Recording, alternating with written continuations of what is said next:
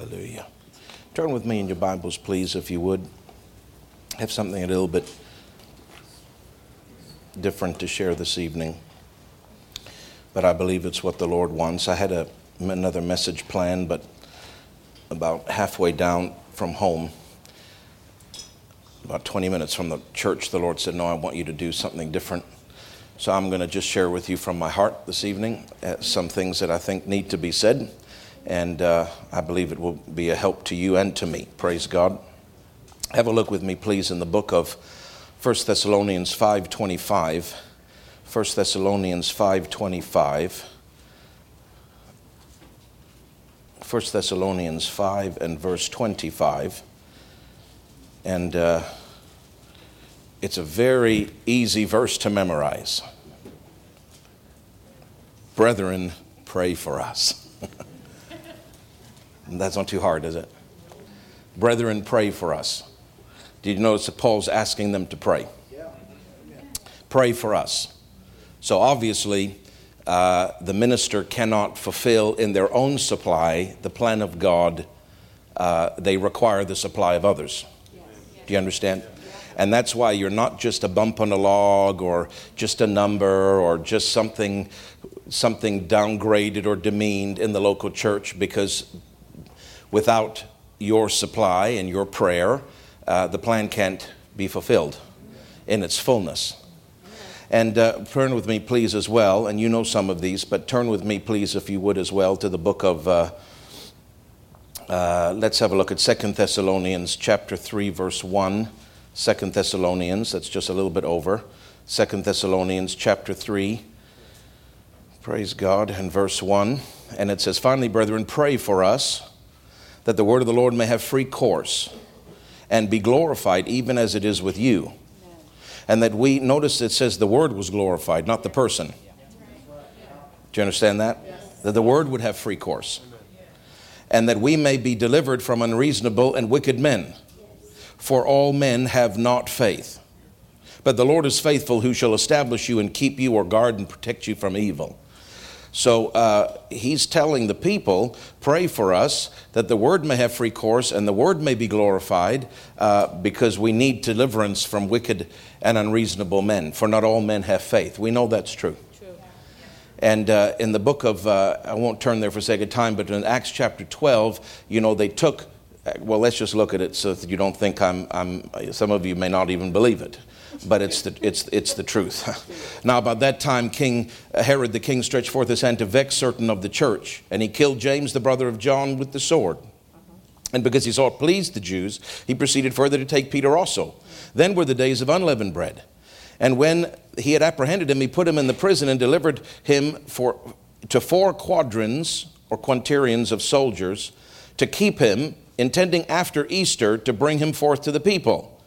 Peter, therefore, was kept in prison. But prayer, because Herod is a wicked and unreasonable man. Prayer was made without ceasing. They didn't get tired. Amen. Without ceasing of the church unto God for him. More than one person, the church prayed. And when Herod would have brought him forth, the same night Peter was sleeping between 2 soldiers, bound with 2 chains. They said one's not enough. So they put 2 chains. And the keepers before the door kept the prison. And behold, the angel of the Lord came upon him. And light shined in the prison. And he smote Peter on the side and raised him up, saying, arise. So he has the gift of faith operating here, because to have divine calm in the face of execution takes the gift of faith. As I'm teaching in my course. And he smote him on the side and raised him up, saying, arise up quickly. And his chains fell off from his hands. And the angel said unto him, gird up thyself and bind up on this. The angel didn't have to worry about his feet or his coziness. But the angel was concerned that he wouldn't cut his feet on the stones and that he wouldn't be cold. And he did so and said unto him, cast thy garment about thee and follow me. And he went out and followed him, and wist not that it was true, which was done by the angel, but thought he was in a vision. Sometimes things of the Spirit can feel so surreal that it feels like you're dreaming. And when they were past the first and second ward, they came unto the iron gate that leadeth out into the city, which opened to them of its own accord. And they went out and passed on through one street, and forthwith the angel departed from him. Angel's not going to go any further than he needs to go. And when Peter was come to himself, he shakes himself and says, now I know of a surety that the Lord has sent his angel and has delivered me out of the hand of Herod and from all the expectation of the people of the Jews. And when he had considered the thing, he came to the house of Mary, the mother of John, whose surname was Mark, where many were gathered together. This is the church making prayers for him to be delivered, according, that's what we just read in Thessalonians, from wicked and unreasonable men. So the church was praying. Now, we won't look at it, but if you look at, just for no note reference, Acts 4:23, after Peter and John had been beaten, after they raised the man up at the gate beautiful, the lame man, and then they were released from prison, and they went back, the Bible says, to their company to tell them all that the chief priests had said. That word company. Obviously, this was his company. He went to the house of people that were his company. That word company means, the Greek word literally means his or her own home. Company means a place that feels like home. So when we say this is your company, if this church feels like home, if I feel like your pastor and we're a family, then we're of one company. But did you notice it was the company that was praying? It wasn't some other place, because there were other churches. He said some are of Paul, some are of Apollos. There were other churches, Demas and others. There were many leaders in the church. And there were the other apostles, and Peter and other people. They were different churches. They wasn't the only church. But did you notice that Peter went to the place where was his home? And did you notice it was his home that prayed for him? It wasn't Demas's church or Apollos' church or some other church. It was his company, the place that felt like home to him. Praise God. I'm saying this for a reason. I'll get to it in a second, but I want you to know the company was praying. The church was praying. It says in earlier in this chapter, it says the church. But then Acts 4:23, it says he went to his company, which is a group, a local gathering of the larger church, but it's a local assembly that is your home. Amen. Because just like you were not orphans, amen. We all, well, hopefully you're not. Even if you were, you would have been adopted into a family. Right. In the natural, we have families. In the supernatural, we have families. Any Christian, I'm just telling you the truth. If you studied New Testament doctrine, any Christian that does not belong to a local church has violated the New Testament doctrine. Because God never ever intends believers to be out lone rangers and lone wolves and lone sheep and lone here and lone there. Well, it's me and Jesus. It took Jesus to get you saved, but it does not take Jesus to renew your mind. It takes Jesus, yes. It takes the Word. You can study it on your own, but it takes a company. It takes a place to submit. It takes offices to impart to you, to teach you, to help you, and more than just watching on live stream. Somebody said the most stupid thing I've ever heard in my life recently. They left out church. They called our office and told my mother, the reason I'm not coming back is because God's led me to go to an online church. But that is anti-scripture.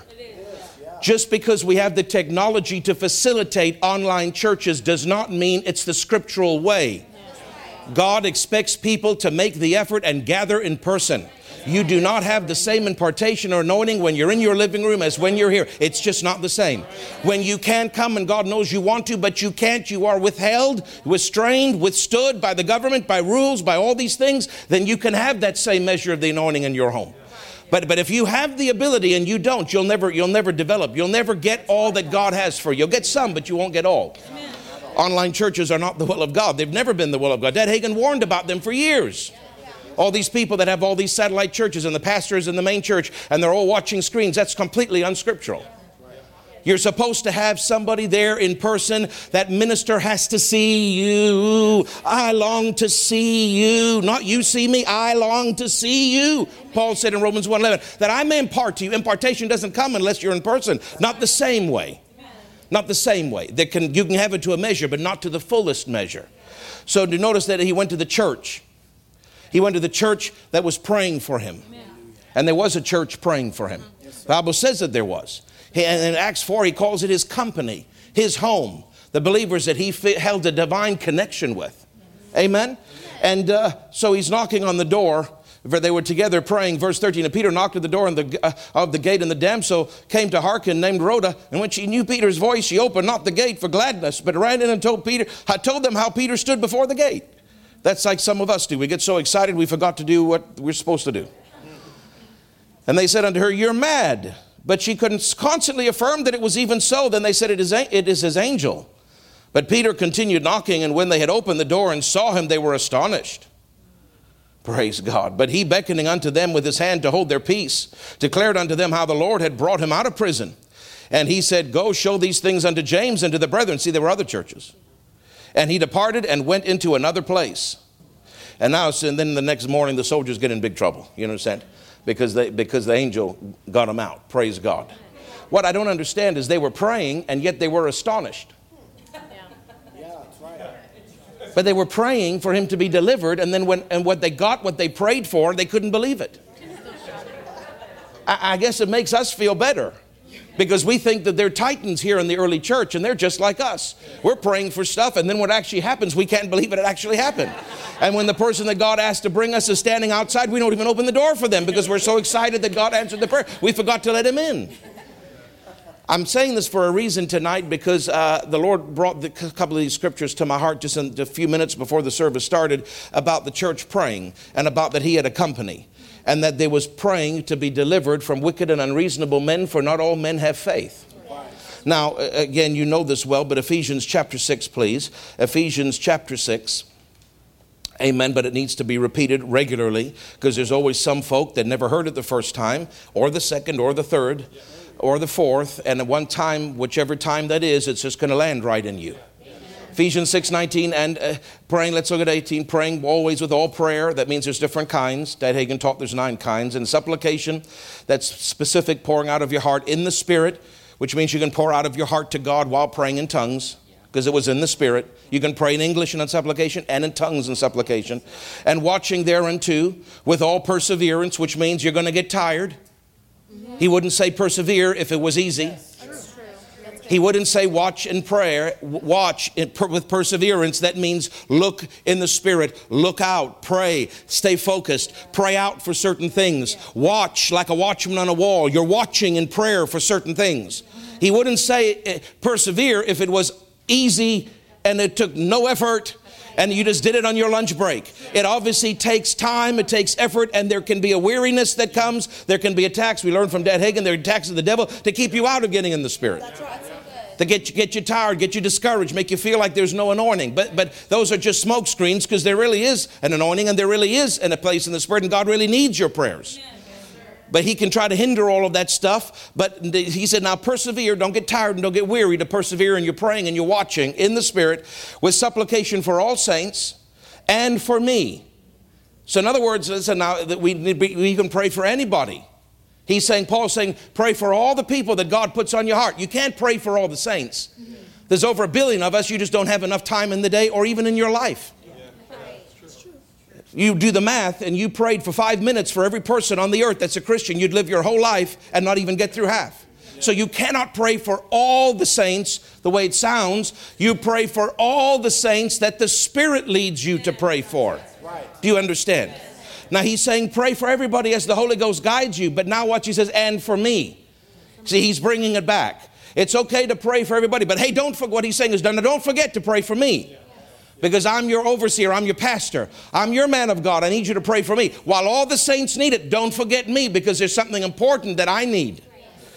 He's not being selfish or proud, but he's drawing attention to the saints and for me. That utterance. Something said by discourse. Really, it's words. Okay? Something said by discourse or words. That utterance may be given unto me. Why would he ask for utterance if he knew everything to say? Paul, the great apostle, who wrote 2/3 of the New Testament, didn't know everything to say. I think he had a lot of sermons because he wrote 2/3 of the New Testament. But he still didn't always know what to say. Because it's not just a matter about preaching, it's about saying the right thing at the right time by the utterance, by the words given by the Holy Ghost. And he says, pray for me. And don't get tired in your praying, and don't just pray for everybody else. Pray for me. It's important because I need utterance. I don't always know what to say or how to say it or when to say it. But the Holy Ghost knows, and if you'll pray, the Holy Ghost will be able to give me more utterance because of your prayers. Pray for me that utterance may be given unto me, that I may open my mouth boldly. So obviously you can have utterance, but if you don't say it the right way, it won't land right.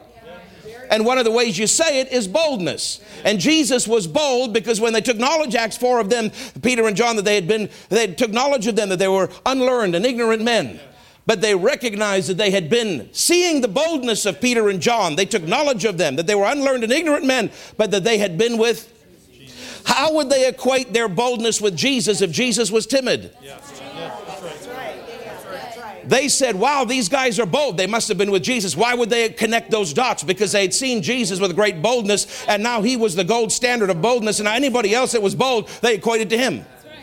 Which tells me that any sissy, willy, weak preacher is not of Jesus. They may love Jesus, they may be preaching Jesus, but Jesus is synonymous with boldness. An antonym is timidity. An antonym is what's that awful word that I hate, Jenny? Political correctness. He wasn't very political correct when he called the king a fox. He called Herod a fox. Sly, deceitful. He wasn't trying to get along with the politician. He was preaching the word. He was telling people what he thought. And he wasn't trying to get along with the religious folk. Because he told them that they were devils. He told them that they were vipers. He told them that they were a brood of vipers. He told them that they were dead men's bones, nice on the outside, but dead on the inside like a sepulcher. Jesus wasn't trying to get along with religious folks. He was trying to say, I only say what I hear Papa say. I only do what I see Papa do. Papa called you a hypocrite, so I call you a hypocrite. Papa calls you politician a lying, thieving, covetous fox. So I'll call you politician. See, he was interested in what his father said. And God the Father is not, he don't care about whether people like other people or like you or not. That's right. And he heard the Father say, tell them I am in John 8.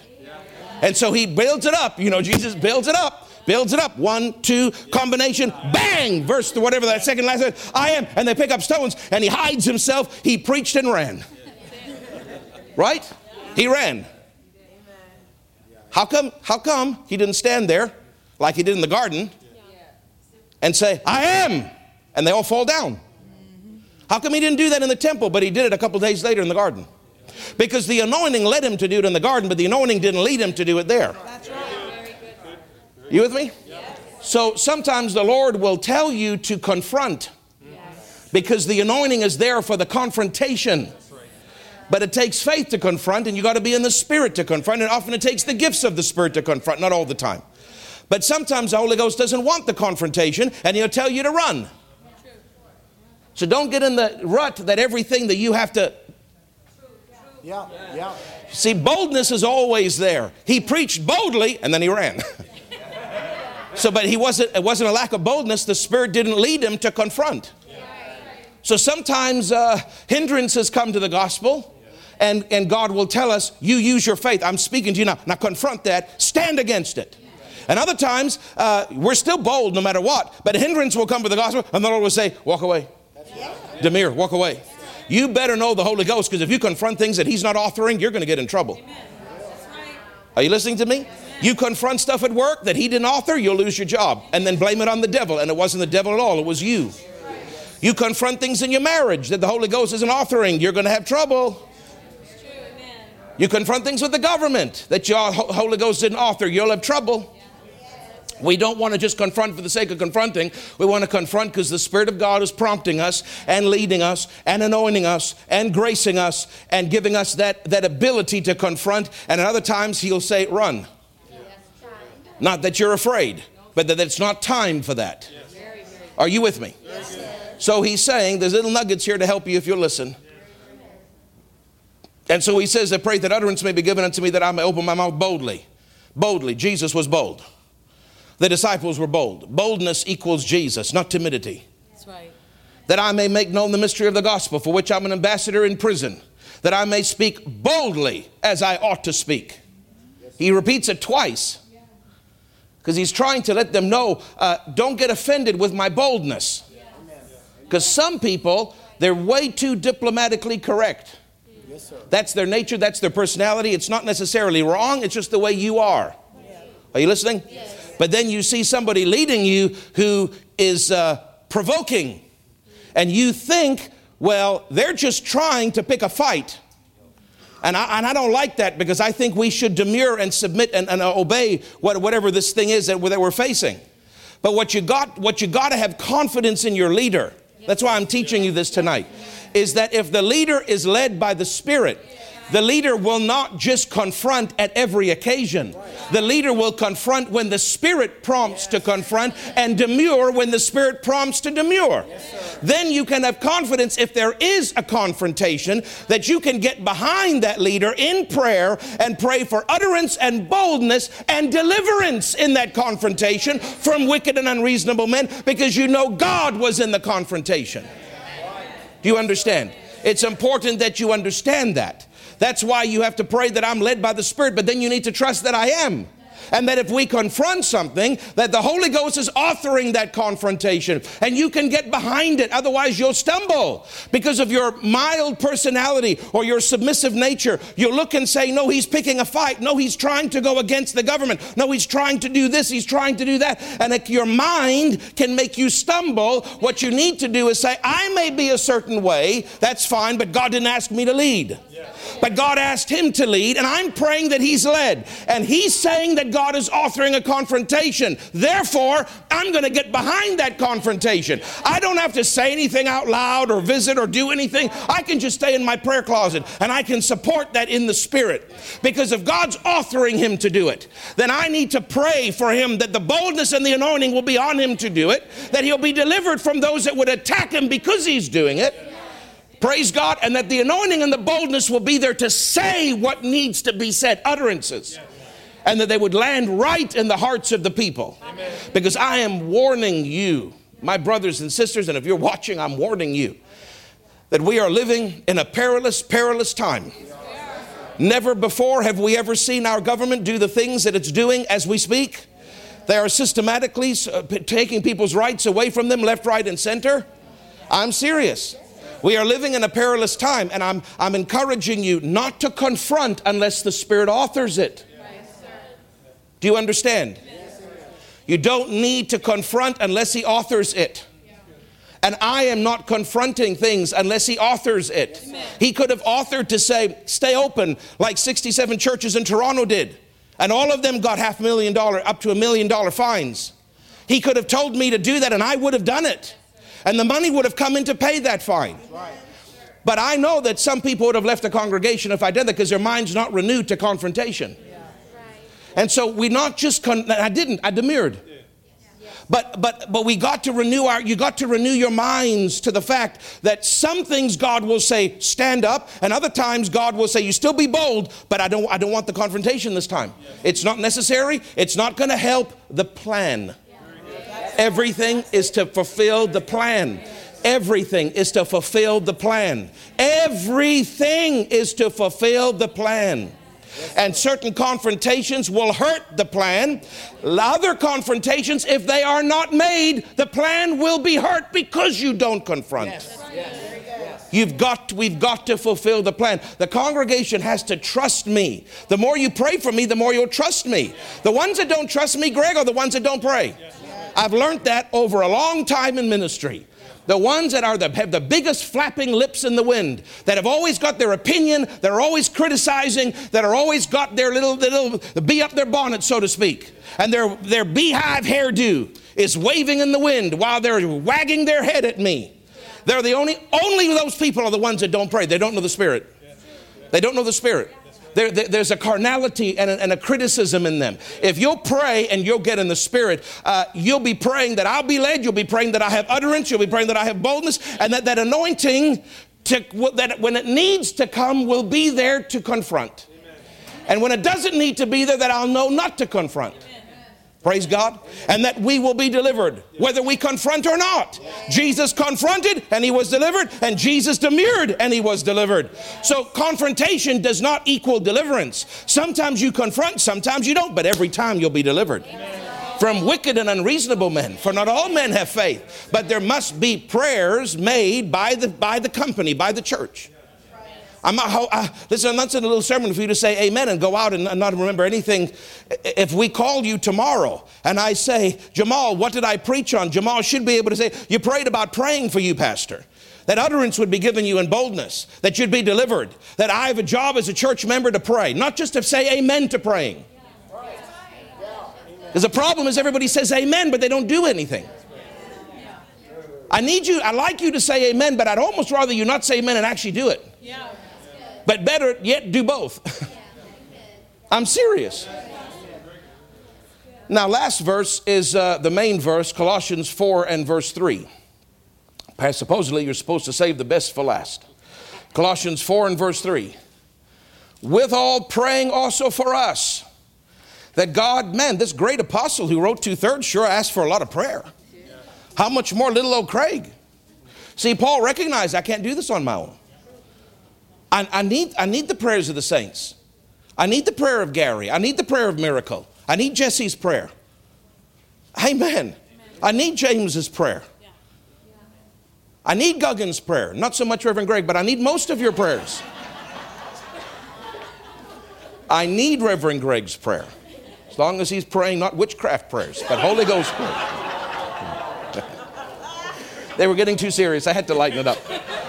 Withal praying also for us that God would open unto us a door of utterance to speak the mystery of Christ, for which I am also in bonds, that I may make it manifest or open or seen as I ought to speak. Remember, he said ought to speak boldly in Ephesians.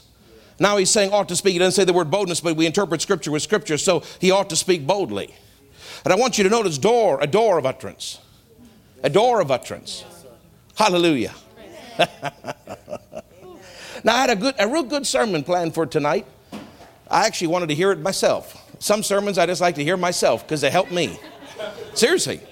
They just help me get the word on a certain subject in me, and as I preach, it's helping me as well as it's helping you. But 20 minutes before I got here, when I was on the 410, I heard the Holy Ghost say, put pause on that for a little bit. I want you to talk about this tonight. And so I'm giving you some scriptures, but I want to share something that happened with you that's very important. And I don't know if I said, Lord, this should be on a Sunday morning because more people listen on a Sunday morning. And he said, I think God just shakes his head sometimes at us, as if he didn't already take into consideration the number of people watching. But sometimes he'll do things on a certain time, even if you don't have the greatest audience, for whatever the reason is. Because the people that need to hear it can either listen to it after, or they're watching right now, or they're in this room. But I want to tell you something that happened this week with Pastor Nancy. First of all, we had a wonderful time. And we got a little video. We have to snip it together, edit it a little bit because we had multiple devices doing the video. But she so loved the golf cart. And she was so happy. And I walked into, because she had a dinner. This was just before people were coming to dinner that we gave it to her. And then I was, starting to pack up because we were leaving very early the next morning. And I come up, Pastor, where is she? There's nobody there. Nobody. Where is she? Stephanie, where is she? Oh, she's out on the golf cart. And then later on in the evening, I said, where's Pastor? Oh, she took all the kids. 9 kids. This golf cart seat 6. There was 9 plus her. I mean, they're hanging off. They're sitting on her lap. 10 of them on the golf cart going all the way around. Later on, I come back, it's not there. I said, where's the golf cart? We need to charge it. Oh, Pastor's on the golf cart. Just in the same night, she just wanted to be on that golf cart the whole time. She loved it. She loved it. And on the top of all of that, and that golf cart cost money, we still had $3,000 left over that we put in a card for her. Praise God. Hallelujah. $15,000 in total, Canadian, came in. By the time you did the exchange rate, we were able to buy the golf cart, put all the upgrades. She said the last time she had one, she had a flashlight. She would drive at night and she'd say, Ruby, your flashlight duty. And Ruby would hold the flashlight so that they didn't hit a tree. But we added LED lights for her. We added left and turn signals, which she didn't have. We added a horn, which she likes that horn. She likes that horn. We added a rear view mirror. We added a plexiglass screen so when it's raining, she can drive without the rain coming in. We added all these extra upgrades, which were wonderful. Plus, we did all of that plus $3,000 in a card, and she was so blessed. So thank you. You see the video on Sunday. She was very blessed. Amen. And I wanted to honor her. She's worthy of honor. So early Tuesday morning, very early in the morning, she was saying goodbye to Pastor Debbie, who was also, I ended up staying at her home. She let me stay at her home with her and Pastor Debbie and Jenny, which was a great privilege and honor. And so she was saying goodbye to Pastor Debbie. They were packing up the car, and I was going to get the suitcase, walking into the front door to get the suitcase. And the word of the Lord came to me, just like that, just as clear as I'm speaking to you. And he said, I am pleased with your honor. I said, Lord Jesus, there's nothing that makes me more happy than to know that I've pleased you. But he was pleased because of honor. Because we honored her as a congregation, spiritual sons, other churches, we honored her. Pulsa, different ones, we honored her. Praise God. And it took effort and time and energy and money to get there. And all the planes and all of this and all the rigmarole and the lines and the airports and the COVID Nazis and this and that and everything else. It takes effort. Do you understand? But we did it because it was the right thing to do, and we had a great time, and we honored her, and she was happy. That's what I care about, is she was happy. Praise God. And they did a wonderful, Unsinkable Molly Brown little play, and Pastor Morgan was Molly Brown. I had no idea she could act. She's astonishing. She's just knocked our socks off. And then Pastor Debbie Simon's church did the 2 songs from The Greatest Showman, you know, the lady with the big beard, and they're singing and hollering and hooting, and pastors saying amen. And it was just wonderful. But mostly we had a lot of time privately with her, not just because I was in the home, but other ministers. We gathered at restaurants and at meals. I had to spend a lot of time one-on-one with her, which is always a blessing, because so many things come out. And Richard Roberts surprised her, and he was there Sunday morning, and so he preached, and that was wonderful. But, you know, it's worth it just to go. I don't need a word. I don't need God to speak to me. It's just worth it to go. I know that I pleased God. But God sometimes will give you exceeding abundantly above what you ask or hope for. He doesn't always do that in terms of, sometimes he'll just say, listen, I just want you to do the right thing this time. I'm not going to give you anything else. I just want you to do the right thing. Because he doesn't always want us to have some secret motive in the back of our mind. Well, we'll do the right thing in order to get something. I just did it to do it. I did it to be a blessing. I sowed my seed, a lot of my own personal seed for that golf cart. And many of you sowed sacrificially as well. And I just did it for that. I didn't do it I knew that wasn't going to be preaching. I knew that he was preaching Sunday morning. I knew Pastor Nancy wasn't ministering to us. I knew there wasn't words of prophecy or the laying on of hands. I didn't go for that reason. I just went to honor her. And that was enough for me. Truly it was. I wasn't expecting anything else but the Holy Ghost. Thank God for the Holy Ghost. Because he knows certain things, and he knows that we need certain things. And he knew, can I say something to you? He knew that she wasn't coming. So when this thing happened, I'm about to tell you, I didn't know that she wasn't coming. She told me on the last morning, the morning I left. She said, Pastor, I just don't have a release in my heart to travel internationally right now. Unfortunately, Canada's international. So we're not going to Israel. She's not coming here in October. That's official. So I said, Pastor, my congregation love me, but they don't love me that much. I said, they will lynch me if you don't come next year. They will. I said, you need to come. So then I quoted the word of God. I started preaching to her. And I said, turn with me in your Bibles to the book of Reverend Debbie, chapter 2, verse 1. That's 2 Kings. And she was there, and she's laughing. And I said, when the woman perceived that he was a man of God, this Elijah that passed by continually, and she constrained him to come in to eat bread. Constrain means to put pressure. I said, I'm constraining you, and I'm putting pressure. You have to come next year, COVID or no COVID, vaccine or no vaccine. I need you to come. If you're not coming this year, I need you to come. And then I went, I said, I know you're bucking at it because it's old covenant, Pastor. So I'm going to give you a new covenant verse, Romans 1:11, that you may see us to impart. Because if you don't see us, you can't impart. And our congregation needed impartation from your office. So I knocked her with the old, and then I knocked her with the new. And she said, yes, I will come. I tell the congregation I will come. I just don't have a release to come this year. So I said, okay. I said, everybody else, including this Debbie over here. This Pastor Debbie one, this notorious Pastor Debbie, including her, they're all getting you except us. That ain't right and that ain't fair. So I laid it thick. I laid the jam on thick, Reverend. So I knew then she wasn't coming, but when this happened, what I'm about to tell you, I didn't know she wasn't coming. And then the Lord dealt with me. He said, the reason I did that for you, what I'm about to share, the word that I got, the reason I did that is because she's not coming. That word would have come out if she had come. But I'm not leading her to come. So I had to get that word to you even though she's not coming. So I orchestrated it so that word would get to you on a non-ministry weekend. And so on one of the evenings, it was the Sunday evening after the show and the, Morgan and everything, all the stuff, and we gave her the gift and all that kind of stuff. But we're in the green room and we're about to leave. We're getting ready to leave.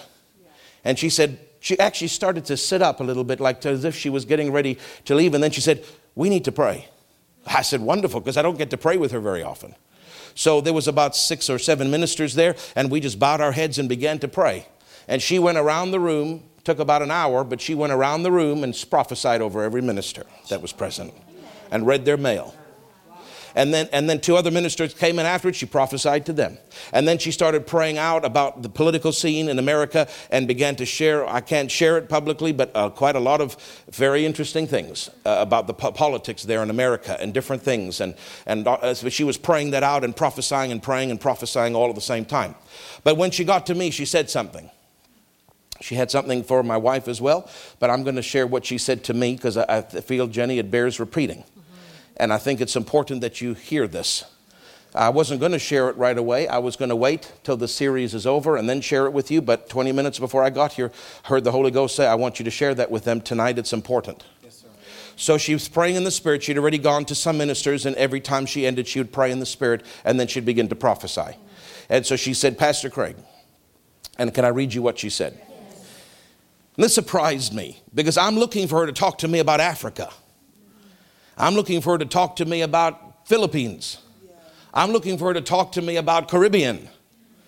I am not looking for her to talk to me about Canada. I'm not interested in Canada. I'm interested in these other places because that's where I'm going. Now, I'm interested in Canada, but I'm not really, we are planning so many things. Right now, things feel okay on the home front. There's questions about that stuff. I need answers about that stuff. I'm okay with Canada right now. But God saw fit to talk about Canada. So I want you to listen.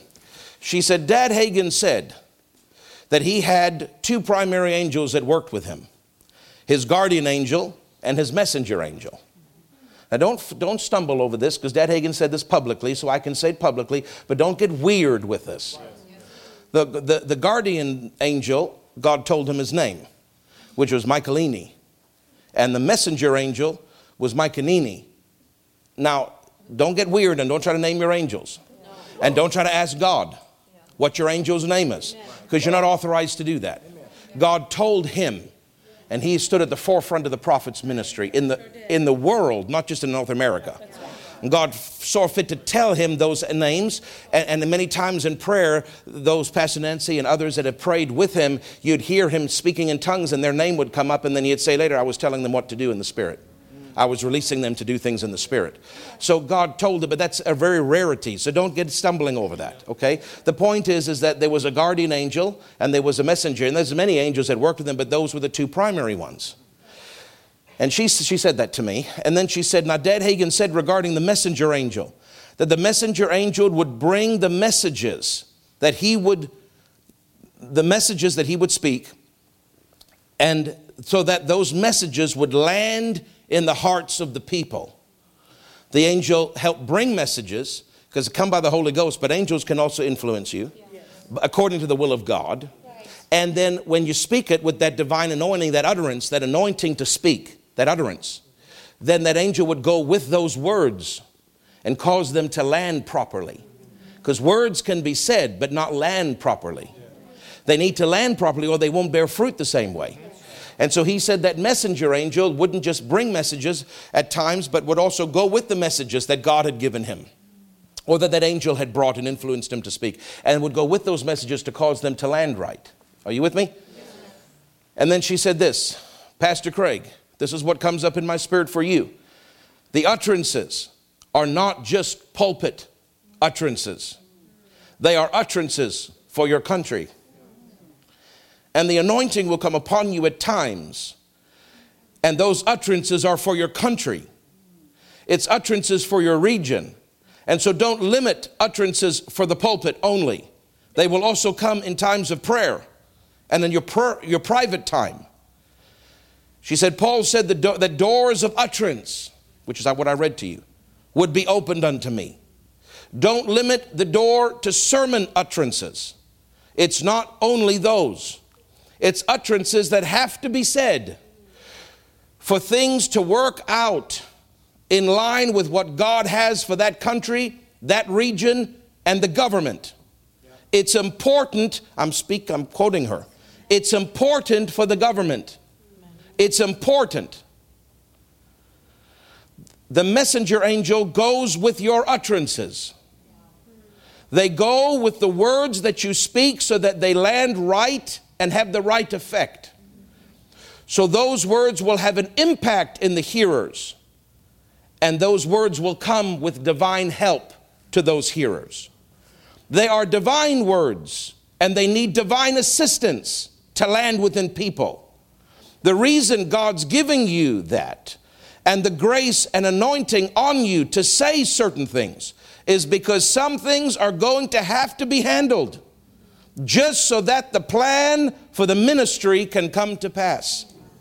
If those things aren't addressed, she's talking about with the government, if those things aren't addressed, it will hinder the plan that's on your life and ministry. So it's not just a random reason that he's giving you these utterances. The reason is for the plan not to be hindered. And so I've been praying about that, and I said, now, Lord, why didn't you talk about other things that I need more clarity on? And the Lord dealt with me. He said, read it again, and read it again, and read it. And then it started to dawn on me that some of these other things out there are going to be hindered if we don't get a handle on certain things here in the home front. Yes, sir. Because the government can hinder certain things that we're trying to do overseas, as well as the Glory Center, as well as things that we're doing in Toronto and in Nova Scotia and in the Northern Territories and in other areas. They can try to hinder some things. So the Lord said, I know you need clarity on the other things, but it's very important that you understand that certain things must be said, and there's an angel that's working with your words. Because if it's not dealt with in the Spirit, the government specifically will hinder the plan that is on this ministry. Now those are general terms, and she hasn't given specifics, and God hasn't chosen to give specifics.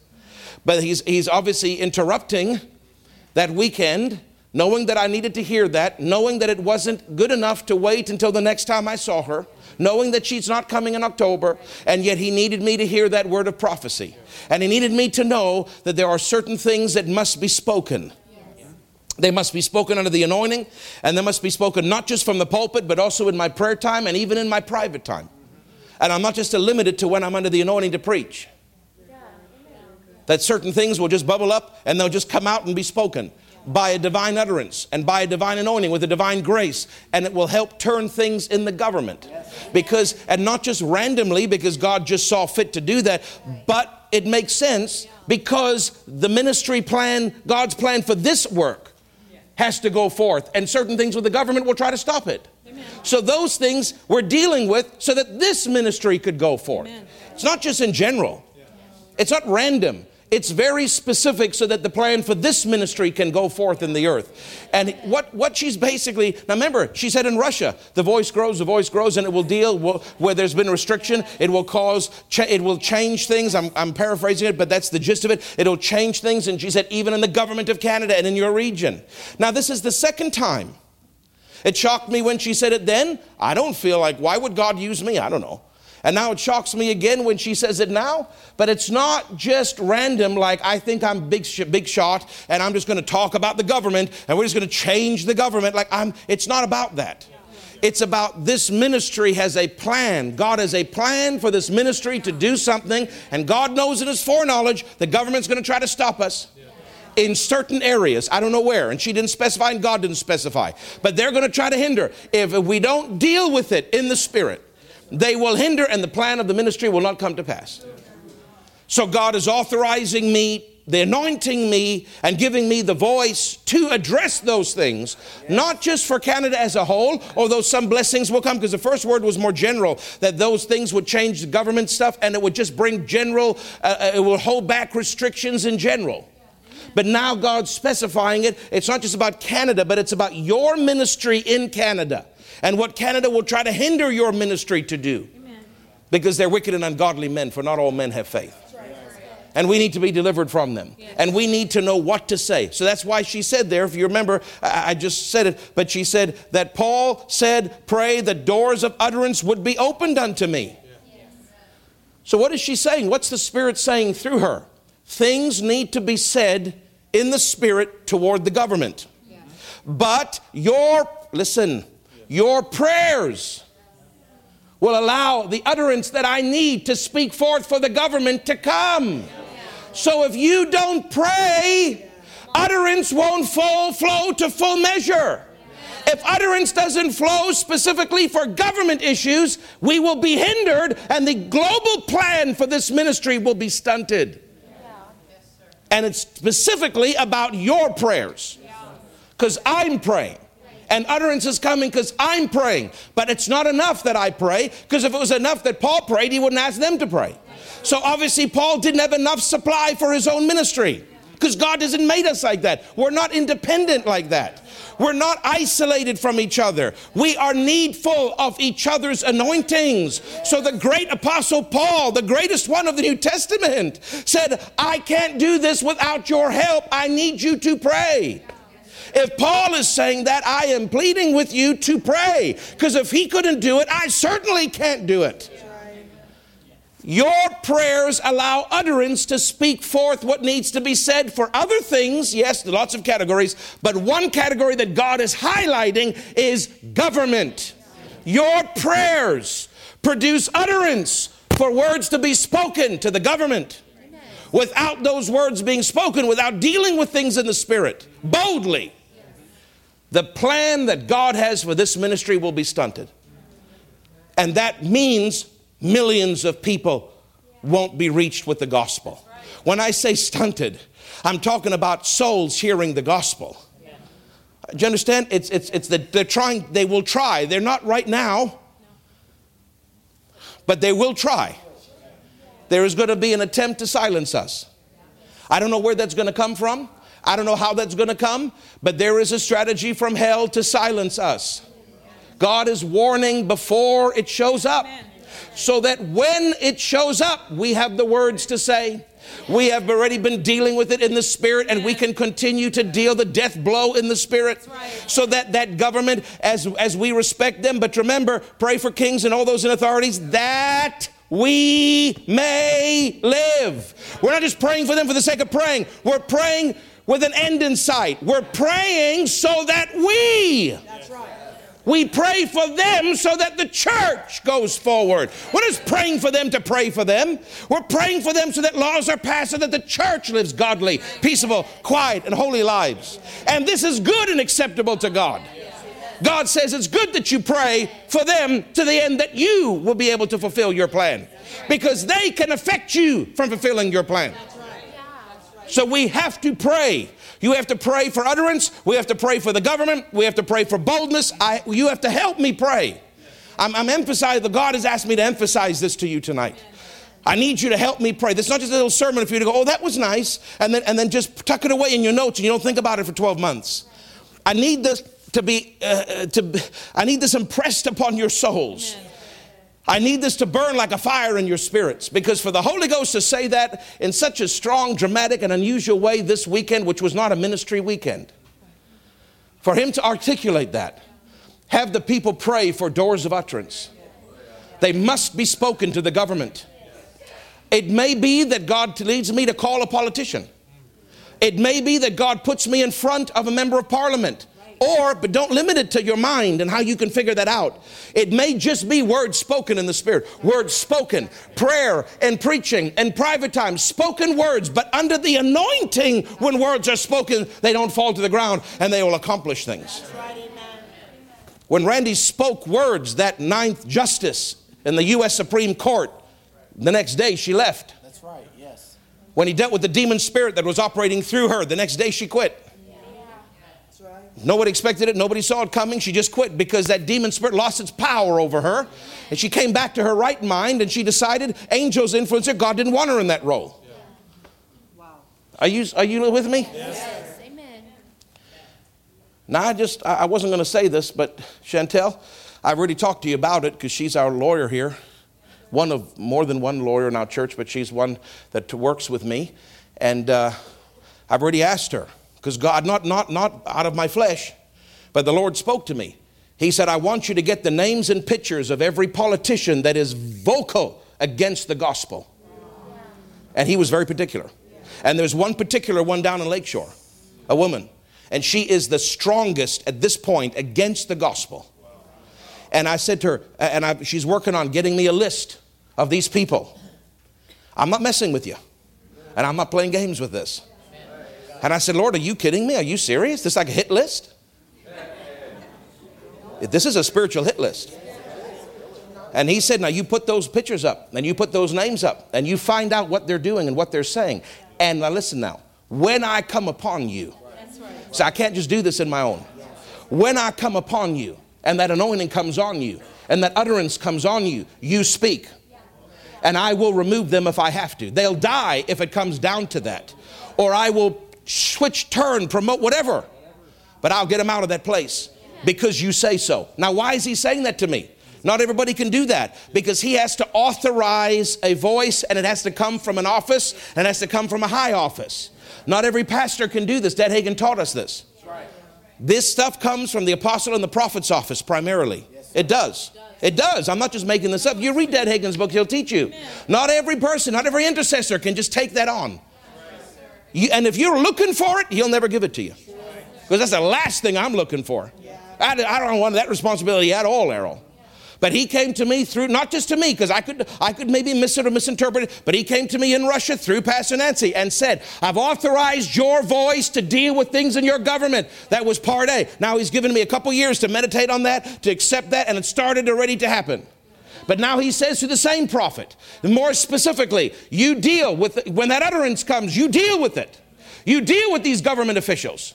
Because they will not stop the plan. I won't let them stop the plan. But you have to, the people have to pray. Yes, and you have to be bold to speak. And not in your own flesh, but under the anointing. And that anointing can literally remove people overnight. They don't know who they're dealing with, Errol. They think we're just the church in the New Testament scared them. The church today bores them. They think we're a bunch of willy-dillies, a bunch of nuts.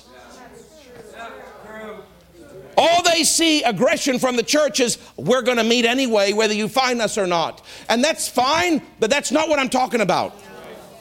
They see in the natural eye churches doing natural things that are in passive disagreement to their laws. And that's their limit of understanding of who the church is. They're rebels.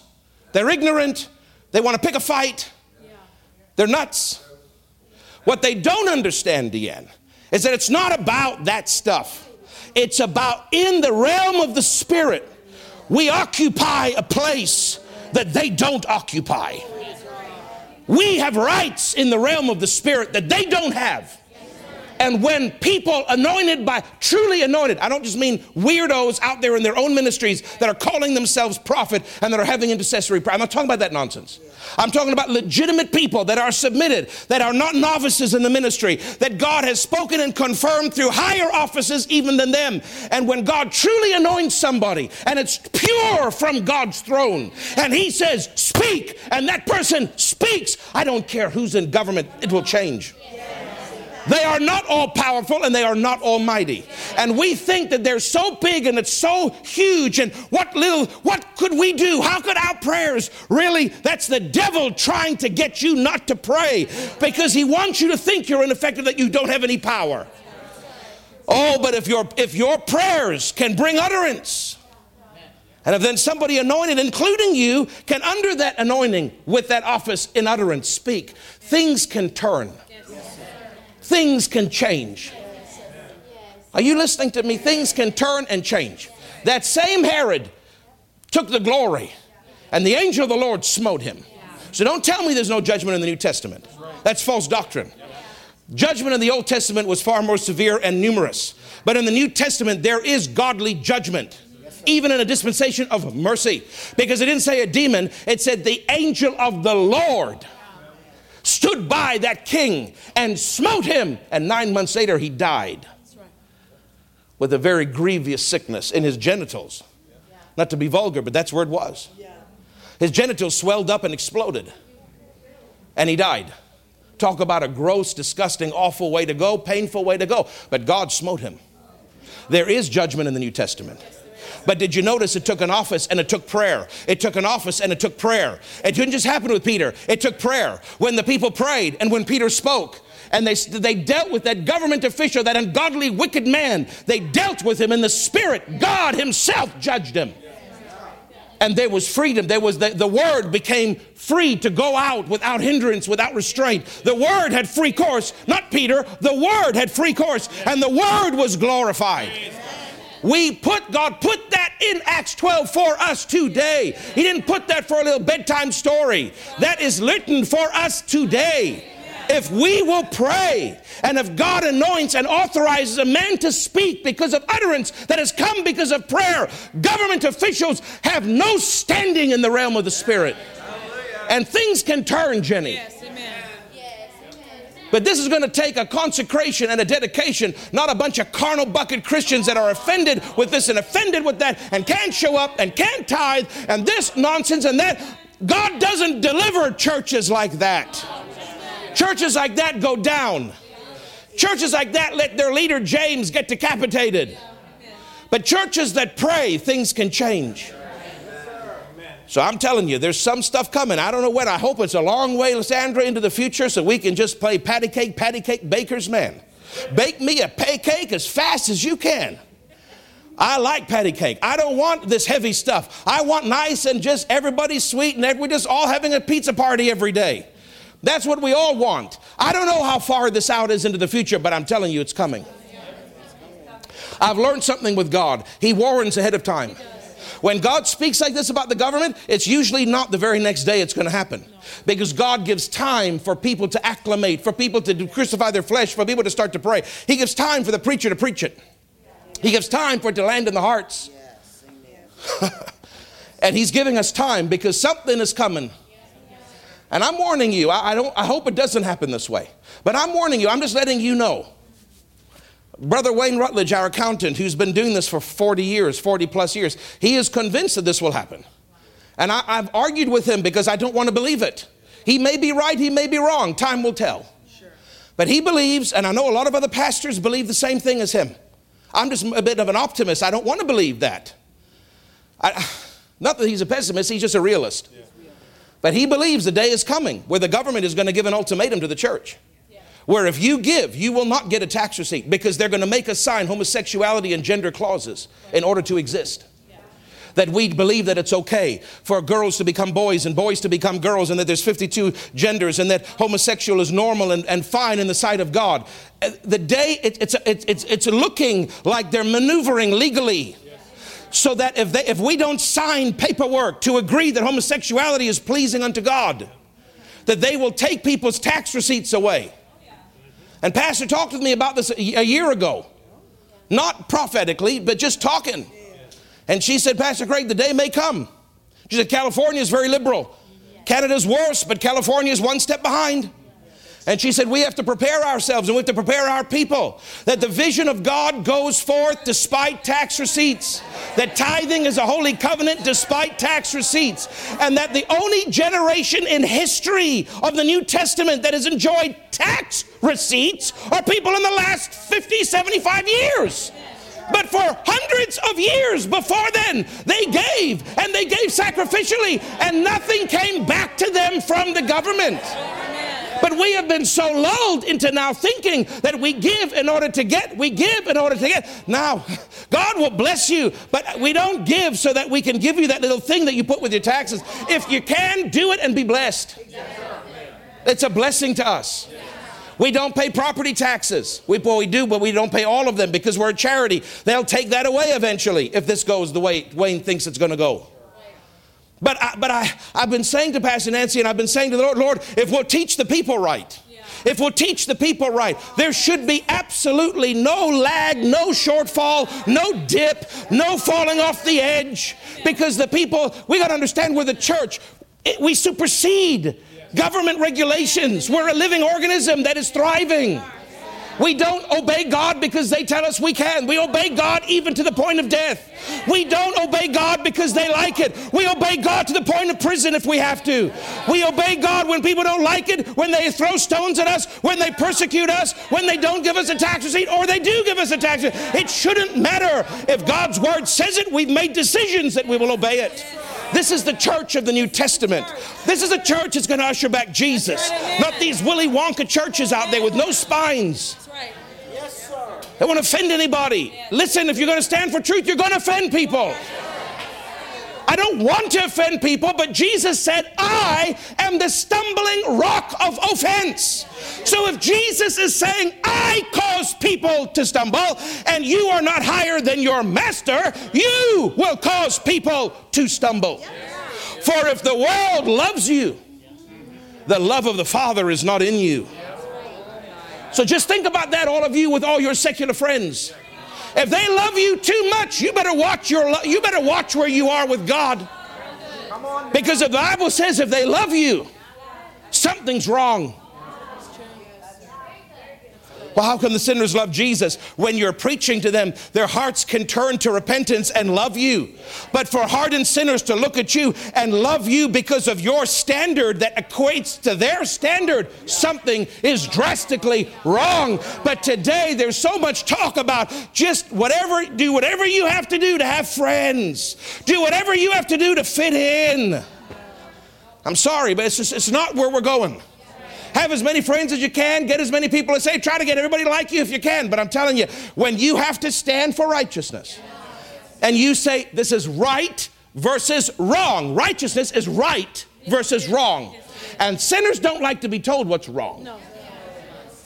One lady a little while ago that I was witnessing to, she was talking to me and she seemed hungry for God. And I said, the Bible says that you're a sinner. But you can change that. You are a sinner, but Jesus has paid the price. If you just say yes, you no longer have to be. How dare you call me a sinner?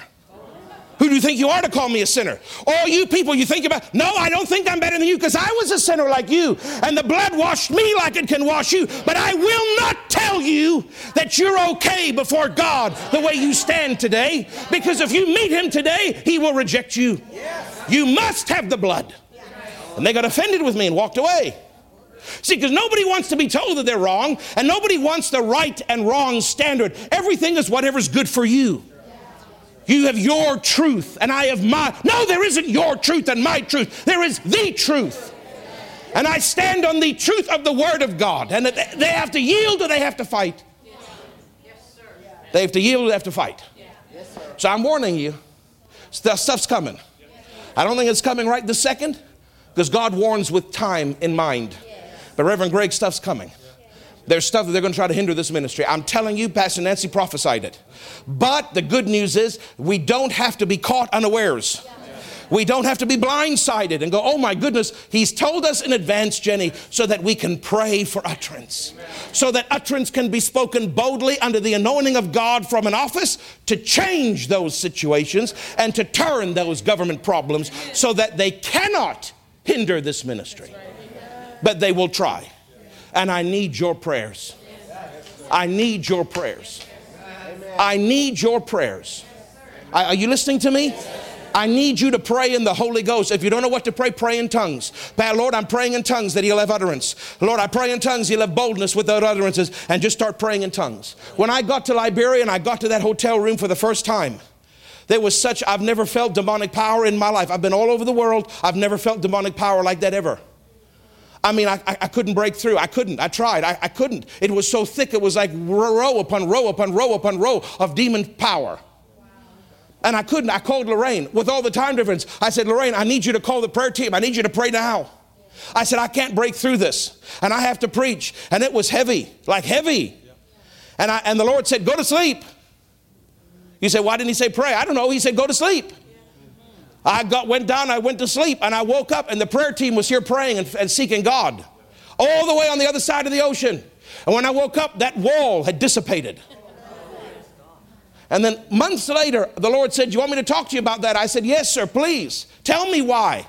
He said, you want to know why you couldn't handle it by yourself? I said, maybe because I'm carnal, obviously. He said, well, that's true. But he said, that's not the real reason. He said, the real reason is because you weren't in the apostles' office. He said, your office as a pastor did not hold the weaponry to deal with that force. But now that you've stepped into that other office, it has weapons that you know not of yet. And he said, and I'll tell you something else. He said, you want to know why it happened? I said, yes. He said, because those spirits know you're coming. They see the flag planted in the realm of the spirit. They see what's coming in that nation. And that is why there was an unleashing against you to try to drive you out of that country and or try to kill you. Because they know, they have a measure of foreknowledge. They don't know everything, but they know some things. That's why with every open door, there's many adversaries, because they have enough smarts to know there's an open door. And so they unleash themselves against me and Pastor Matthew on that trip because they know what's coming. I couldn't handle it because I wasn't in the office needed for that ministry. I was in the transition. That was 19. But in 2020, that changed. And now we're going back in early 2022, and it's going to turn. The reason I'm saying this to you is because while I have stepped up and I can handle certain things, that does not mean for a second that the prayers of the saints are not needed. What I'm trying to tell you is that when we're going there spiritually, there are demons, there are powers, there are fallen angels, there are powers at work to stop the gospel. And we are going into these nations with flags in our hands, holy flags of God, and we're planting them and we're saying, God has authored a work in this nation, and I plant the flag of promise of life. We occupy a place in the spirit, and the candle has been set. And then we start pushing them back. But I can't do it alone. He said, you're not going to experience what you experienced before again, because the office is going to be able to handle more than you could have handled back then. He said, but the prayers of the saints are critical. For utterance, for boldness, not just for our government, but for their governments. For attacks, for strategies, for assassination attempts, for all these different things. Prayers for deliverance, prayers for utterance, prayers against those that are wicked and unreasonable, that they would be stopped, are very important for this ministry. Because unlike most churches that are just a little pastor and they just do their little outreach to their community and that's all they do for 50 years, this ministry is not called to only do that, although it is called to do that. It's called to reach out to other nations.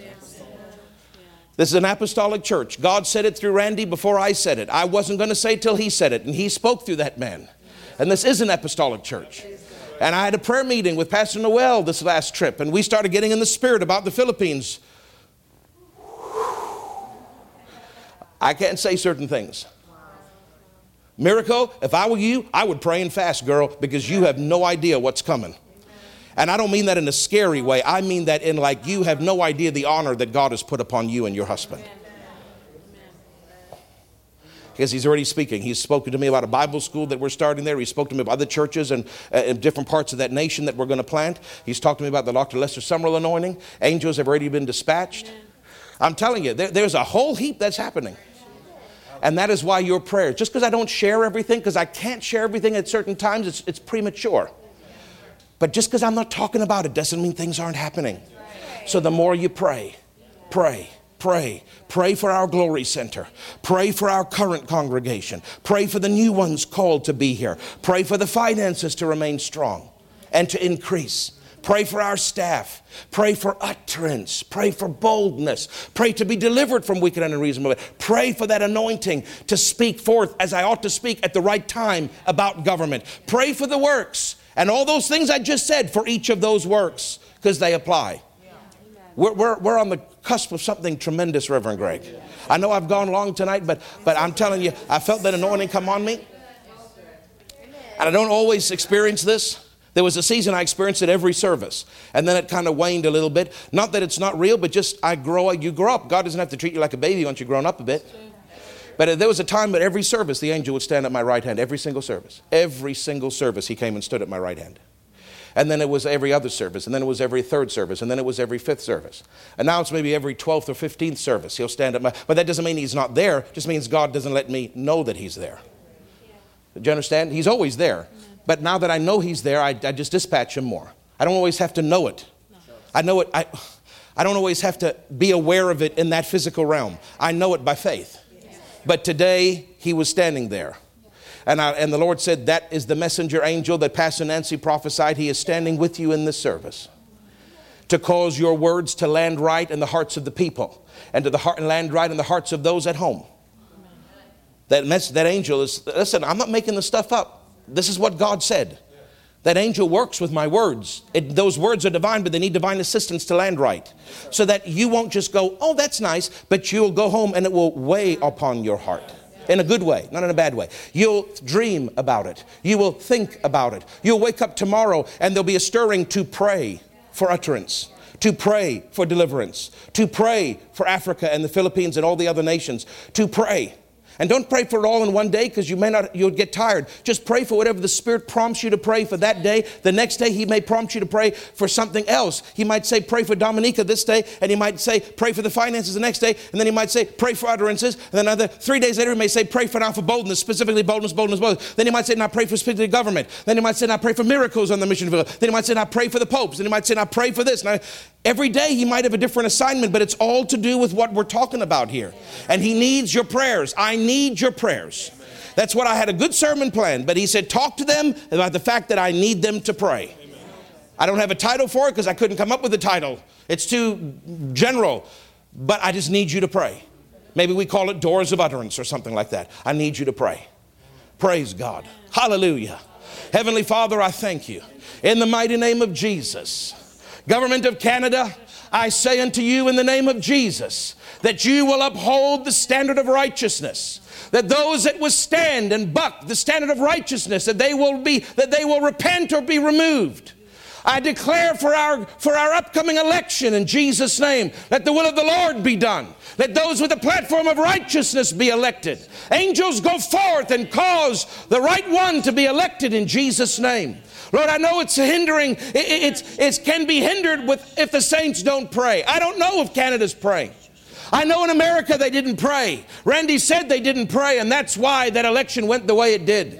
Lord, I don't know if the saints are praying for this election. I don't know if Canada is calling out to you. But I want you to know that this church, Father, that we ask you in Jesus' name, Lord, we release our faith and we release the angels, that the right godly men that has a platform of righteousness would be elected into office, and our laws would bring freedom to the gospel. I'm not concerned about freedom for owls and freedom for this and freedom for trees. I'm concerned for freedom for the church. Lord, I'm looking for freedom for the church, for it is the church that matters. It is the plan for the church and revival. It's the only thing that occupies our mind. It's the only thing that's on the forefront of our thoughts. So we thank you, Father. We declare in Jesus' name, Canada, righteousness will exalt our nation. Righteousness will exalt our nation in Jesus' name. We will not be ashamed.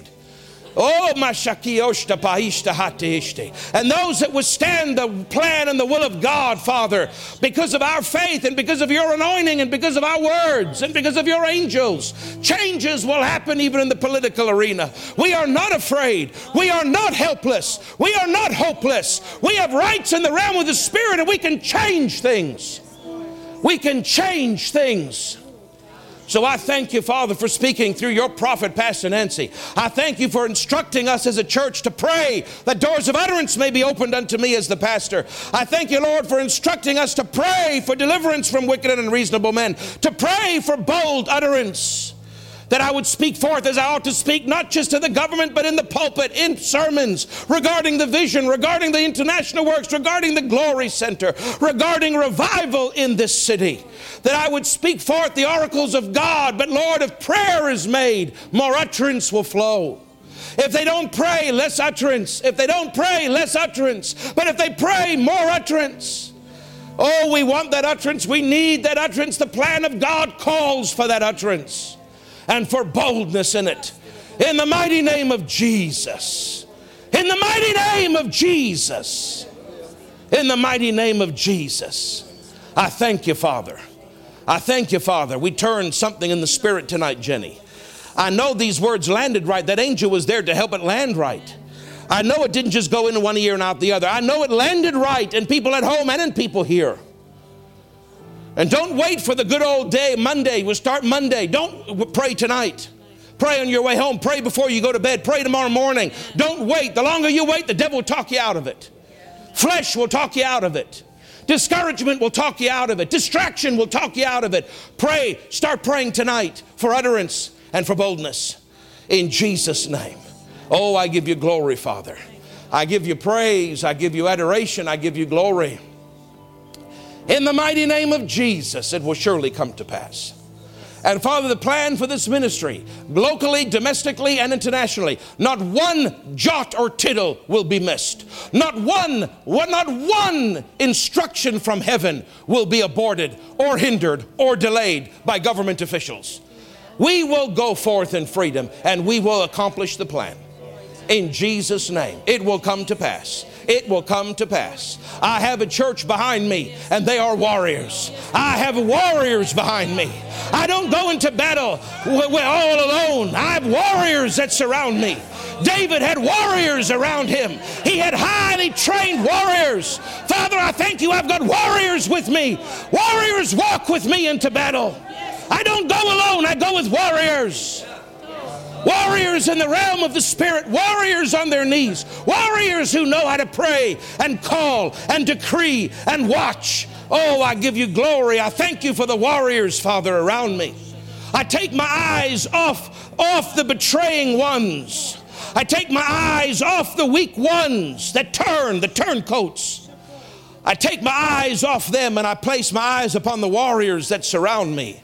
And I thank you for the warriors that are worthy of this calling and worthy of this mantle and worthy of this anointing and worthy of this office. And we'll do it together. We'll do it together. Put your hands up, please. If you're one of them, if you want to be one of them, even if you say, I don't know if I'm a warrior, but your heart says, I want to be. If you're at home, put your hands up. If you're here as an act of faith, a point of contact, put your hands up. Father, in Jesus' name, see the ones with the hands up and let your presence come down on them and seal by that holy seal of God these words. Let it go into their hearts and let it seal in them like cement, Father. Let it set inside them like cement. Let them stand and fight on their knees with me. Let them go into battle with me. Let us do this together and we will win in Jesus' name. We will win in Jesus' name. In Jesus' name we will win.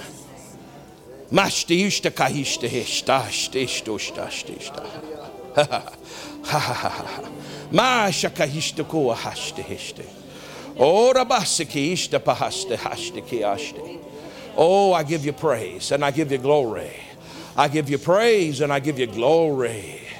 I give you praise and I give you glory. In Jesus' name. In Jesus' name. That anointing is there. I could just go into a prayer meeting tonight. And maybe in the future I'll get bold enough to do that. But I want to respect your time. I've already gone too late as it is. At least by the clock standard, not by God's standard, but by the clock standard. So I'm going to let you go. But I want to thank you for praying. And I want to thank you for standing with the vision. God needs you. And He needs me. And this vision is important. I'm not important, but the vision is important. There are souls hanging on the balance of this vision. Hallelujah. I wish I could share some of the things. It'll come out in time. I'm telling you, some of the stuff God's been talking to me, mainly about the Philippines, it's curled my toenails. I'm serious. I don't even know how to express it to you. It's like I'm vibrating. It's like I'm vibrating with power. There's going to be a revival in that country. There's going to be a revival in that country. I'm telling you, there's something so mammoth that's coming. Pastor Noel weeps when he prays, because he sees measures and snippets, and I see in the spirit snippets of what's coming in that nation. I'm not saying the other nations are less or anything like that. I'm just saying God's been highlighting that nation to me of late. There is such a revival coming in that nation. I'm telling you, there's such a revival coming in that nation. We need to pray. We need to pray. The time is short. The work is great and the time is short. We need to pray. So please, would you pray? Get on your knees on a regular basis and pray out the vision. And pray in tongues. If you don't know what to say, just pray in tongues. God will use your tongues and assign it where it needs to go. Hallelujah. Thank you, Master. I give you praise. Lord, I did my best tonight. I hope I didn't let you down. I did what I felt in my heart to do. It always feels like I could have done a better job, but I thank you for the anointing that makes up the difference. In Jesus' name, amen and amen. Hallelujah.